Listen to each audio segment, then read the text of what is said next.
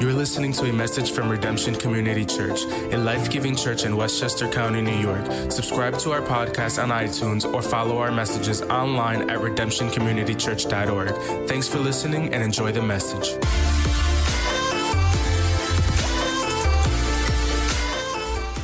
Well, today we're continuing the series that we've been in for the past few weeks on the parables of Jesus, and we're looking at these powerful stories that Jesus told that are like windows that help us look and see what the kingdom of God is like and to understand it better. And so we're going to look at another parable today that's going to help us. But hold that thought for just a moment. A couple weeks ago, I was in this city. I had some pastor friends who came in town for a pastor's meeting, and one of my friends had never been to New York City before. So we were driving around. I took him to Times Square because that's where you take tourists. They want to see Times Square, right? And when you think about Times Square, what do you think of? I think about the lights and the signs and the billboards and all the video boards everywhere, like all of the advertising. There's probably no other place on earth that is so well known for advertising as Times Square. And one of the things that we see employed on billboards and video boards in Times Square is something in the marketing world called shock value advertising. Have you heard of this before? Shock value advertising, it's about kind of shocking your senses, right? To cut through the clutter of all the messaging to get your attention. So in Times Square, you walk past some video board where there's a naked person advertising clothing. Like, that doesn't make sense. They're supposed to have the clothing on. Why are they naked? But the whole idea is to get your attention, right? Have you seen these kind of things? It's shock value advertising. Well, today we're going to look at a parable that Jesus told that has some shock value in it. Some of Jesus' parables, they're meant to show us a shocking new truth, a shocking new reality about the kingdom of God, about God and what he's like. And the parable we're going to look at today is definitely one of those parables.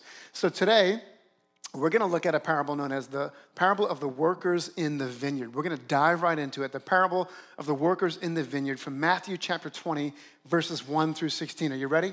Here we go. Jesus said this, "For the kingdom of heaven is like a landowner who went out early in the morning to hire workers for his vineyard.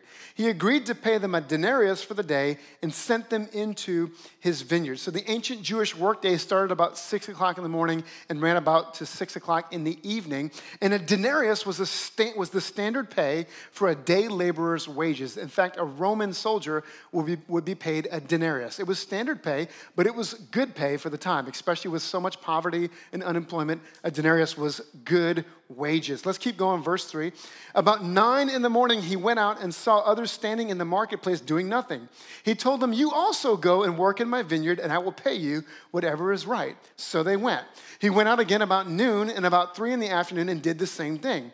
About 5 in the afternoon, he went out and found still others standing around. He asked them, "Why have you been standing here all day long doing nothing?"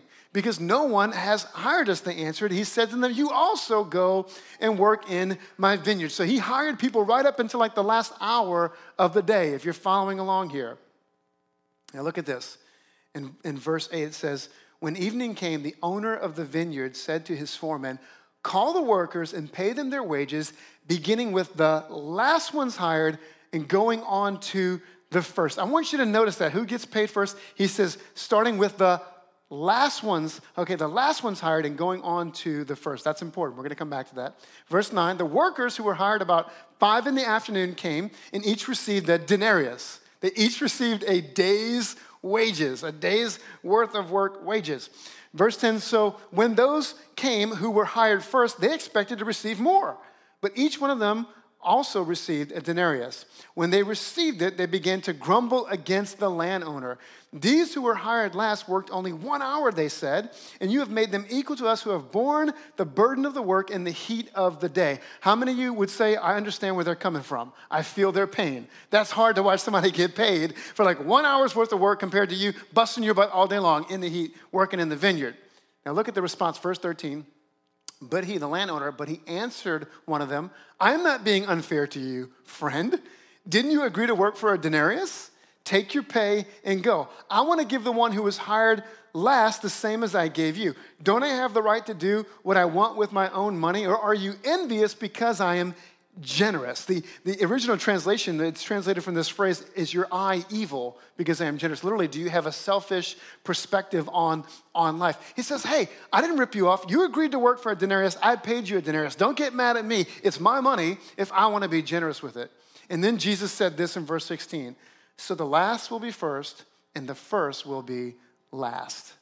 Now, if we're honest with ourselves, this parable doesn't add up, does it? This parable kind of bothers us a little bit. This one bothers you a little bit. It's kind of like, what's the point of this one? This one messes with us some. Like, why would the owner of the vineyard pay everyone the same wages, right? Like, pay someone who had just worked a little bit the same as somebody who had worked for a full day? It doesn't seem fair. This is not the way I would do things if I was the owner of the vineyard. I would have called everybody at the end of the day and I said, bring me your time card. Let me see how many hours you worked. The foreman's going to pay you for your hours. And maybe if you hustled and worked really hard, I might do something nice for you, like take you out and buy you an ice cream or something. But I wouldn't do what this guy did. I mean, if I would have been there that day, I would have been like, hey, Jesus, come on, we got to talk for a minute, all right? Jesus, come here. That's a nice story, Jesus. But we all know that's not how things work in the real world, Jesus. Like Jesus, come, especially here and now, right? Jesus, this is New York. This is the city that never sleeps. People moved here from all over the world to take really good jobs, and they work hard and long hours, and they expect to get ahead. Nobody should be getting paid the same, all right, Jesus? It doesn't work that way in New York. Can I get an amen, somebody? Some of you know what I'm talking about, right? And if we're honest, this parable, really, it doesn't make any economic sense to us. Like, who in their right mind would pay the same for 1 hour's work as for a full day's worth of work? How many of you would like to adopt this compensation model for your company? Anybody? How many of you would like to go in and see your manager, your boss on Tuesday and say, hey, I have an idea for you that's going to boost morale in the company. Here's an idea I've got, okay? I don't think any of us, right? Like, this doesn't sit right with us. This parable messes with us a little bit. And that's the problem. You and me, we live in the real world. We live in the real world, and we know how it's supposed to work, and it goes something like this. Let me read you a few quotes. You work for what you get. Nothing in life comes free. The early bird gets the worm. No pain, no gain. He who finishes first wins. And if you had a dad like me who used to quote scripture to me from 2 Thessalonians, if you don't work, you don't eat. How many of you had parents who said stuff like that? I can picture myself working with my dad, cutting grass. If you don't work, you don't eat. That's what scripture says. And he's right. It's actually in there. It's in the scripture. Now, here's the reality. We naturally identify more with the workers who grumbled and complained than we do with the landowner in this parable. How many of you would just admit you naturally agree? You understand where they're coming from. Is anybody with me today? Anybody going to help me preach today? Like, I naturally identify with them more than the landowner. Like, if we were the workers, we would organize and go on strike. Come on, we would have like collective bargaining. We would make a union. We'd say, no, we're going on strike. We expect decent and fair pay for all the hours that we work. And on top of that, we expect health care, a 401k, paid vacation, paid sick leave. Come on, we would organize. We're not putting up with this. I think we identify with the laborers. We get this, but here's the revelation for you. Let me pull the rug out from under your feet, okay? The grumblers, the complainers who we resonate with and we get where they're coming from, some of the commentators tell me that they likely represent the religious leaders who had a problem with Jesus and the way he lavished his grace on everybody. And the landowner, it's not hard to figure out, represents God. The landowner who seems unfair to us represents God. Now, back to our moment of honesty here. We get where the grumblers are coming from because Jesus' parable, it doesn't really make economic sense, does it? It's not good business. It doesn't add up. It doesn't add up. And that's actually the point. It's not meant to add up. The parable is designed to show us a shocking truth about God, that God doesn't bless or reward people according to what they deserve. No, instead, he bestows grace upon us freely as a gift, no matter how good we think we are, no matter what we think we've done to deserve it. It has nothing to do with deserving it. This parable doesn't add up because grace doesn't add up. This parable doesn't make sense in the real world that we live in because the kingdom of God is not like this fallen world. And God doesn't do things the way we do things. And that's actually a good thing. And I think that's why we actually struggle to receive grace at times and give it to others, because here's the idea. God's grace doesn't add up because it goes against every natural tendency that we have to earn what we get.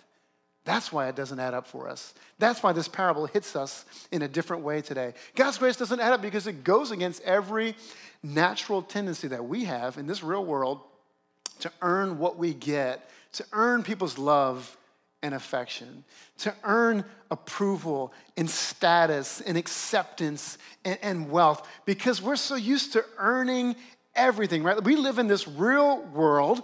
We live in the graceless world where we have to earn everything. Nothing in life comes free. We know this, don't we? We know this is how business works. We know that that's how the economy of this world works. All of those phrases I said before, the early bird gets the worm, right? We know all of those things. But here's the point. God isn't like us. God doesn't do things the way we do things. He's unlike anyone you've ever met before. In fact, one theologian put it this way: God's generosity is represented by a man, and clearly that man, Jesus, is different from every other man we've ever encountered. And aren't you thankful? He's not like anyone you've ever met before. God doesn't do things like we do things. Jesus is unlike any other man we've ever met. And so his grace seems scandalous to us. The scandal of grace is that because of God's love for us, we don't get what we deserve, we get so much more. We get so much more. The scandal of grace is that God became poor so that we could become rich. The scandal of grace is that God became human that we might become divine, that we might become like him. The scandal of grace is that Jesus was broken that we might be made whole. The scandal of grace is that Jesus died in our place so that we could have life and life more abundantly. The scandal of grace is that salvation is a free gift. It comes to us as a free gift, yet it costs God everything. The life of his one and only Son. It's a scandalous thing. It's a scandalous thing. And I'm so thankful that God doesn't give me what I deserve. Instead, he gives me grace. I'm thankful that grace doesn't add up. Come on, who's with me this morning? I'm thankful that grace doesn't add up. I'm thankful that God didn't give me what I deserved. He did better than that. He gave me grace. And so I want to take the next few minutes to talk to you about why grace doesn't add up. And let's just be humble as we read this parable, okay? Because I think if we're all honest, we all know who we identified with in the parable. And I know we sing about grace. And I know we've amen the sermons about grace. And I know we say we believe in grace. But I think this parable is going to prove that maybe we don't have as much grace in our hearts as we think we have. Maybe we have room to get a greater revelation, all right? So let's be humble. Let's be open. A few thoughts about how God's grace doesn't add up. How naturally to us as human beings in this fallen world, grace doesn't add up. And put these in your notes today. Number one, God's grace doesn't add up because it's given according to his sovereignty. Everybody say sovereignty. God's grace that's given according to his sovereignty. Now, what does sovereignty mean? Sovereignty simply means that God is in charge of the universe and you and me are not. We want to be in charge of the universe, don't we? We certainly want to be in charge of our little universe, but God is in charge of the universe. Why don't we just let the creator of the world be in charge of the world? He's sovereign, and he gives out grace according to his sovereign will, his sovereign plan, even when we don't understand it. And because he's in charge, he says this in verse 16. So the last will be first. Jesus said this, the last will be first, and the first will be last. Now, how many of you remember when you were a kid, playing on the playground or maybe playing on the street? If you grew up like me, playing ball in the street, we were always playing football, basketball. How many of you remember when they were picking teams, you never wanted to be picked last? You know what I'm talking about? Like that was like one of the worst insults, to be picked last. I remember my little brother who was like 4 years younger than me. Every now and then he would get picked last because he was my little brother, right? Like, man, you wanted to get picked first. You wanted people to want you on their team. You don't want to be like the last resort, right? You wouldn't get picked last. And here's what Jesus is showing us. In God's way of doing things, those who are often last in life, those who are often at the back of the line, get moved to the front of the line. Come on, he's the God who doesn't do things the way we do things. It's an upside down kingdom. God cares about the people at the back of the line, the marginalized, the poor, the forgotten. Often in his economy, in his kingdom, the last are first. That's what we see all throughout Scripture. That's what we see all throughout Scripture. That's the way God does things. Now, who gets paid first in this story is crucial. Remember, I told you to pay attention to this detail in the story. Because it's only because the last ones to be hired receive a full day's wages that the first ones to be hired had a problem. Did you track with that? I mean, if he had paid the guys who had worked all day first and they never saw what the other guys got paid, there wouldn't have been any complaining. The problem is he paid the ones who showed up and only worked for like 1 hour. He paid them a denarius, the same day's wages as all the guys who had worked all day long. And they saw it. And they had a problem with it, right? They had a problem with it. Here's the point. The landowner doesn't do what the workers expected him to do. They thought, well, if he's going to pay that, certainly he's going to pay us more. But here's the point. God doesn't do what we expect him to do. God, in his sovereignty, chooses to bless people that this world considers undeserving. God chooses to include in his kingdom what we might call the latecomers, those who show up at the last hour, the most undeserving people. As we look all throughout Scripture, God makes room in his kingdom for latecomers. What do we see as we open the Gospels and we read about the life of Jesus? Who does Jesus include? Who does Jesus go to? Who does Jesus fellowship with? What does he do? Who does he give good news to? The poor, the forgotten, the marginalized, the sinners, the prostitutes, the tax collectors. What does Jesus do? Jesus rescues a woman caught in the very act of adultery who would have been shunned by her community. Jesus goes to a tax collector who would have been hated and despised, and he says, I'm going to your house today to fellowship with you. Jesus sits at the table with sinners. Jesus allows a sketchy woman to come and anoint his feet. Even on the cross, at the very last minute, he saves a thief. He turns to a thief and says, today you'll be with me in paradise. Talk about a latecomer. Come on, I don't know if you get this, but here's the reality. We're all latecomers. When it comes to how much we don't deserve the grace of God, that we've done nothing to earn salvation, I've got a news flash for you. We're all latecomers. And aren't you thankful? I wonder if there's anybody in the house today who would say, Pastor Jeremy, I was a latecomer. I was a latecomer, and I'm so thankful that Jesus included me. I'm so thankful that he picked me to be on his team, that he took me from the back of the line and he put me to the front of the line. And I can say that the last have been made first because I was undeserving. I was broken. I was lost in my sins. But thankfully, he's the God of the latecomers. Church, that's who he is. He's the God of the latecomers. And so that transforms me when I recognize I'm just a latecomer working in the vineyard.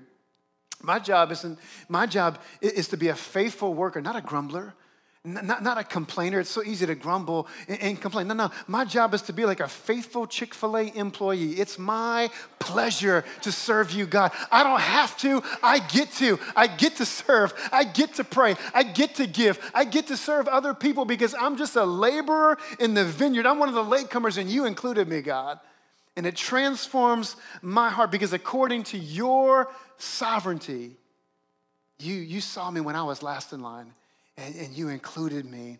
And so, God, I want to be a grateful worker in your vineyard, in your kingdom. Here's the second thing. Number two, we're talking about the grace of God. We're talking about how really to us, in our natural way of thinking, it doesn't add up. Number two, God's grace doesn't add up because he dispenses it as a gift, not as wages to be earned.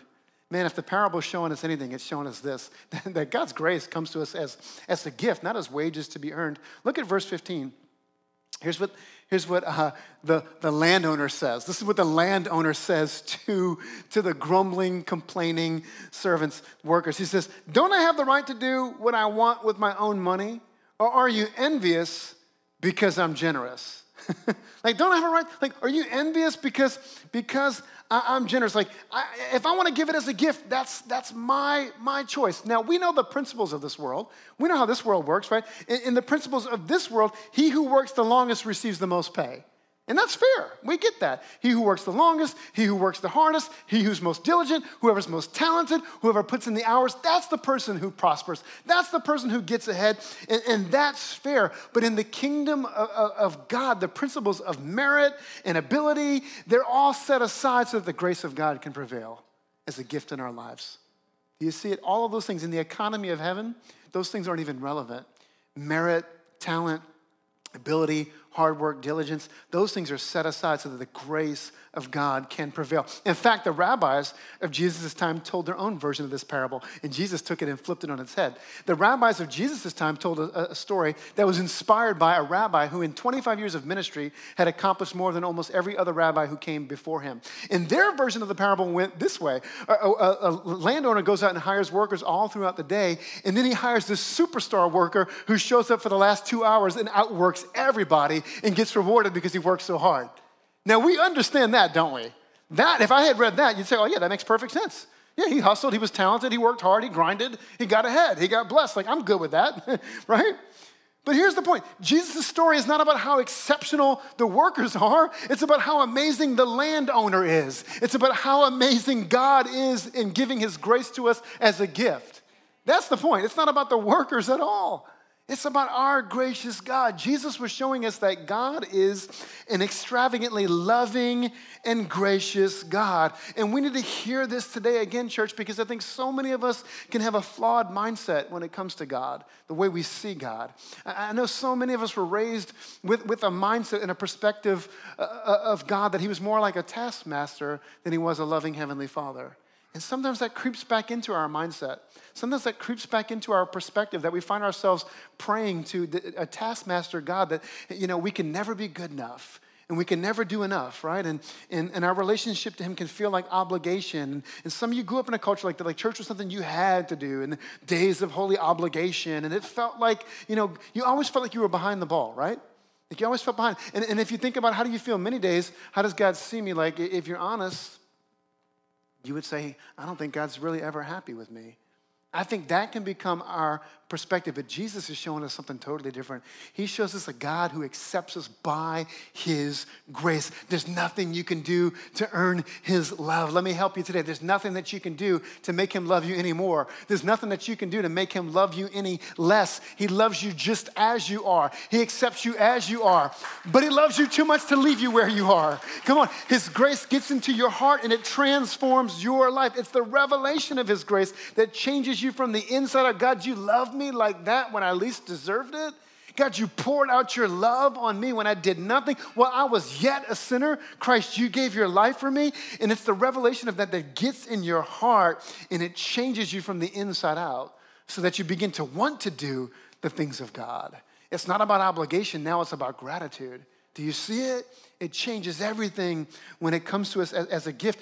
And I think here's the thing. The interesting thing is I think most of us who would call ourselves Christians, we would say, we know this truth. We know this truth. If I were to ask you on the way in this morning, good morning, it's so good to see you. Do you know you're saved by grace? Amen, Pastor. I believe that. Like we sing the songs, we amen the sermons. But yet, if we're honest, subconsciously, sometimes without even realizing it, when we're having really good days, sometimes we kind of feel like we've accumulated a little bit of God's favor in the bank of heaven. I've made some good deposits. I'm on a good streak. Come on. The beginning of the year, we have fasting and prayer, It's really good. I got a streak going on the Bible app, 7 days in a row. I made some deposits. My account in heaven is really looking good. And it's all going great until you have one of those other days where the devil shows up and tempts you and you give in to temptation and you curse somebody out or you give someone the finger in traffic or you lose patience on somebody. And then all of a sudden your account is overdrawn and it's all blown up. Now all of a sudden your bank account of heaven is just way, it's really in a bad spot. It's drawn, you're in the red. You're in the red. And we're laughing about it, but don't we feel that way sometimes? Don't we soar when we have the good days? And don't we get down into the dumps when we have the days where we give into sin and temptation? And it shows just how much we've received the message of grace here, but we struggle to get it in here in our hearts to live it out. And we got to get this. We got to get this because I really believe if we could get the revelation of this, it would change everything. It would change the way we see God. It would change the way we see ourselves. We wouldn't be up and down. We'd be a lot more even like, God, I can rest in your grace. On my good days, it's by your grace. On my bad days, it's by your grace. When I remembered to read my Bible today, it's by your grace. If I remembered to pray today, it's by your, if I forgot and I messed up, if I sinned today, either way, God, I'm walking and living and breathing by your, I'm anchored in your grace, God. It's what holds me. I didn't do anything to deserve to be here in the first place. You included me in your family. You included me in your kingdom. I got a seat at the table because of your grace. I did nothing to deserve it. Man, if you can receive it as a gift all over again, it'll change your heart. And you got to keep coming back to that. You got to keep coming back to that. Here's the third thing. We're talking about the grace of God. It doesn't add up. It doesn't add up in this world we're living in. It doesn't add up in this real world of ungrace that we live in, but it can change our lives. Number 3, God's grace doesn't add up because he gives it to undeserving people. He gives it to undeserving people. Let me show you something, verse 12.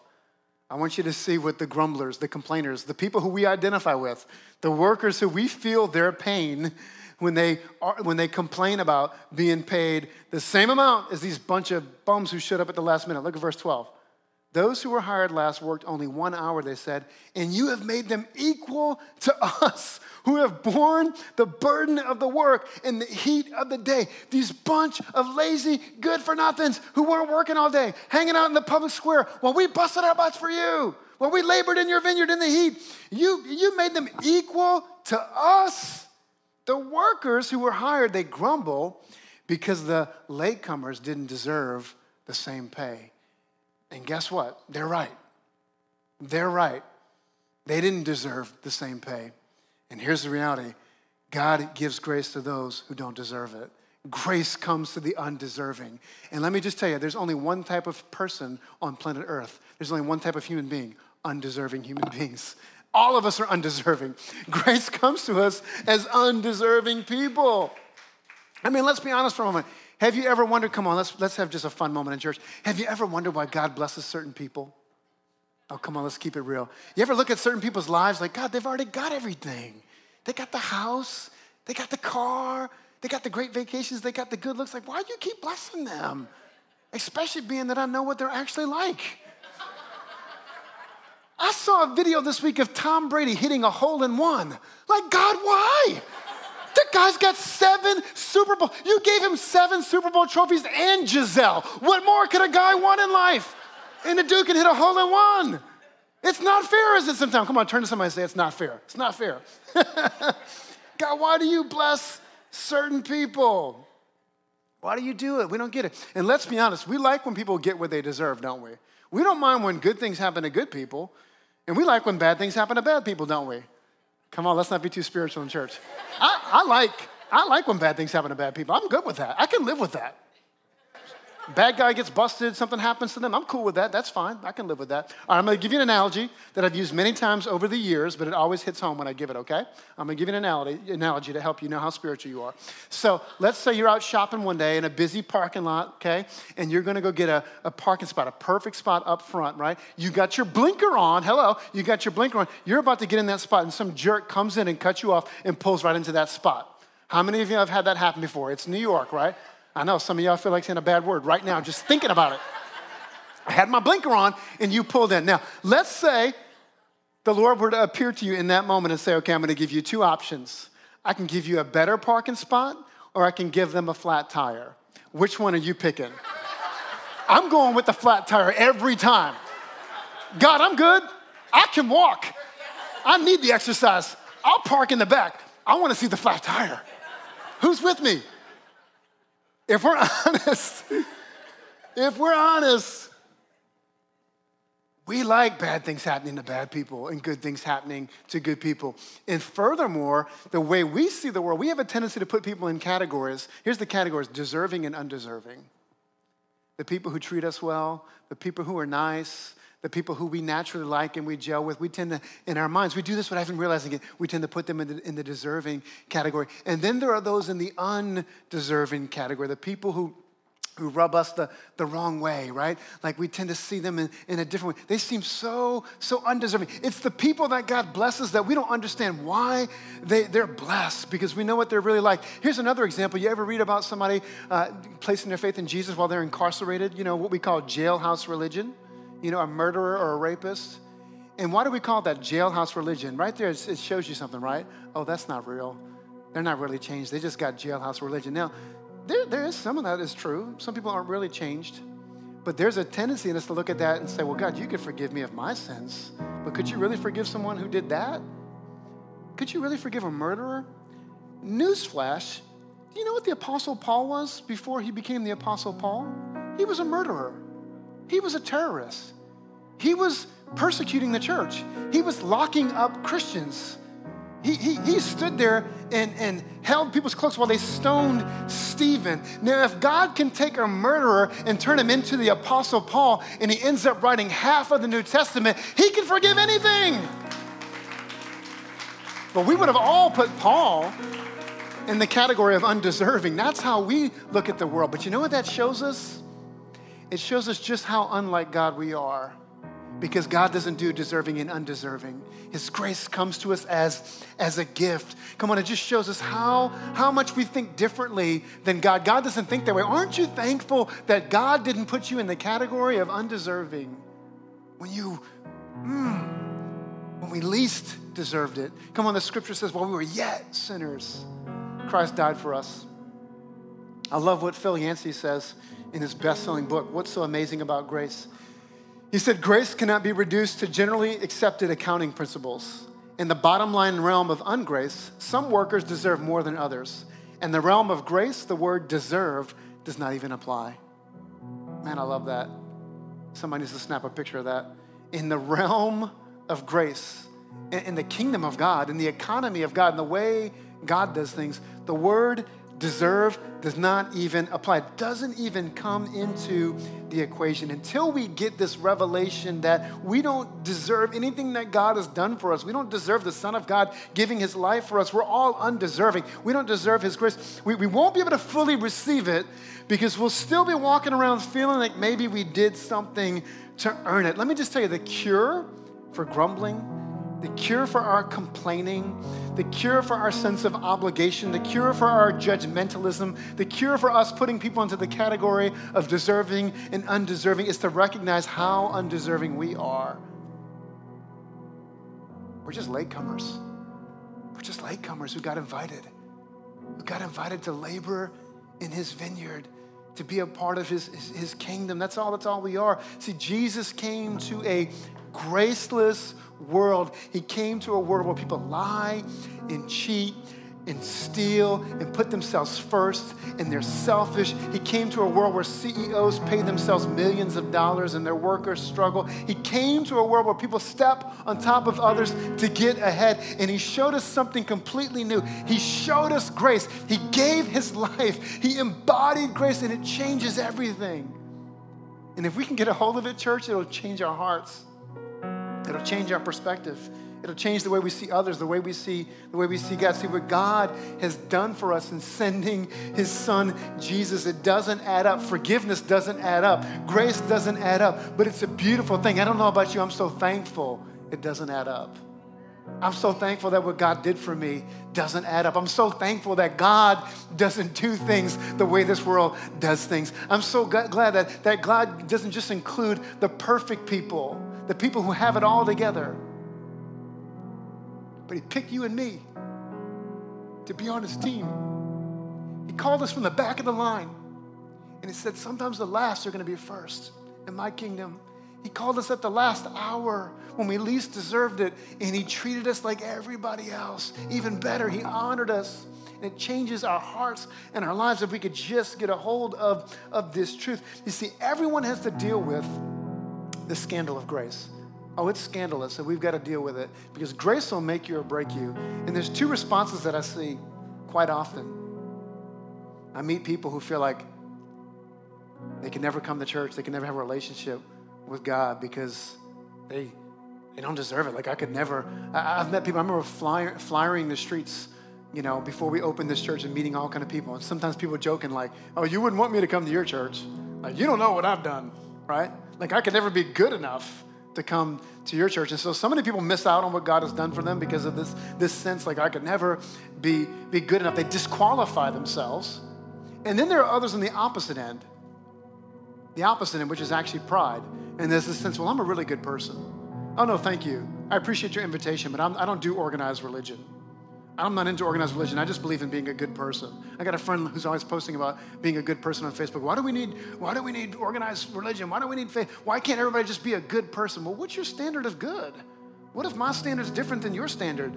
What if we all can't agree upon what does it mean to be a good person? Do you see it? It's really a form of pride. I don't need what Jesus did for me because I'm already a good person in my own works and what I've done for myself. But here's what both people on both sides, both perspectives miss. It has nothing to do with what you did or didn't do. It has everything to do with the grace of God coming to you as a gift. And if you could see what Jesus did for you, if you could understand all over again that what God emptied the riches of heaven when he gave his one and only precious son for you, if it could come to you as a gift and get deep down in your heart, God, I'm undeserving. I didn't do anything to deserve it. It's not by anything I've done. It's because of your grace that I get to have a relationship with you. It would change us. Change us from the inside out. Change our hearts. It would change the way we relate to God. It would change the way we relate to people. And so that's our prayer today. God, give us a fresh perspective of your grace. God, open our eyes. God, open our blinded eyes. Open our hardened hearts to receive your gift of grace, to receive grace as a gift today. God, I haven't accumulated credit with you. My serving in the church, my giving in the church, my faithfulness, Lord, it's the least I could do to give my life back to you, because you included me as one of the latecomers. Come on, why don't you stand with me? Let's pray into this. That's what we're going to ask God to do. God, give us a fresh revelation of your grace. God, give us a fresh revelation of your grace today. God, don't let it be stale. Don't let it be boring. Don't let it be something we've heard before. God, we never graduate from the gospel. God, we need your grace all over again. Lord, open our hearts today. Why don't you pray with me? God, give me a fresh revelation of your grace today. Somebody needs to pray that. God, we thank you that your grace doesn't add up. God, we thank you that you don't do things according to the ways of this world, but your grace is otherworldly. And it comes to us in the person of Jesus Christ, and it changes us. God, I thank you. There's nothing that we can do to make you love us anymore. And there's nothing that we could do to make you love us any less. Lord, you receive us by your grace, and you love us too much to leave us where we are. You met us in our sins. You gave us your son to change our hearts so that we could be your people, your sons and your daughters. We could walk with you and have a relationship with you.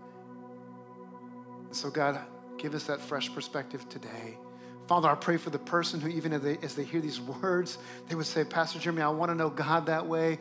I want to have a relationship with him. I want to know him in that way as a father and to feel his love. But I feel so far away from him. I feel 1,000,000 miles away from him. I used to feel close to him. I don't even know where to start, to where to even pick things back up. If that's you today, if there's something tugging on your heart to know God that way, we believe God is drawing you to himself by his Spirit through his son, Jesus Christ.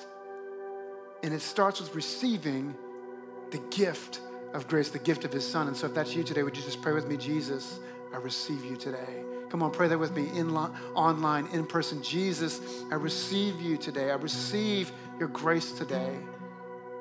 Pray with me. I turn from my sins and I place my faith in you. I believe you are who you said you are, Son of God. I believe you died for me. I believe that you lived for me. I believe that you resurrected for me so that I could have new life. And I place my faith in you. I trust in you today. It's not my works, but it's your grace. And I receive it into my life today. Father, I bless every person who prayed that prayer today. God, I thank you for the scripture that says your spirit whispers to our spirit, testifies to our spirit that we're born again, sons, daughters, we're your children, never the same. And we give you praise in Jesus' name. Come on, somebody put your hands together. Give God some praise in this place. Thanks for tuning into our podcast. If you'd like to connect with us or learn more about our church, please visit us online at redemptioncommunitychurch.org. We hope you can listen or join us next week.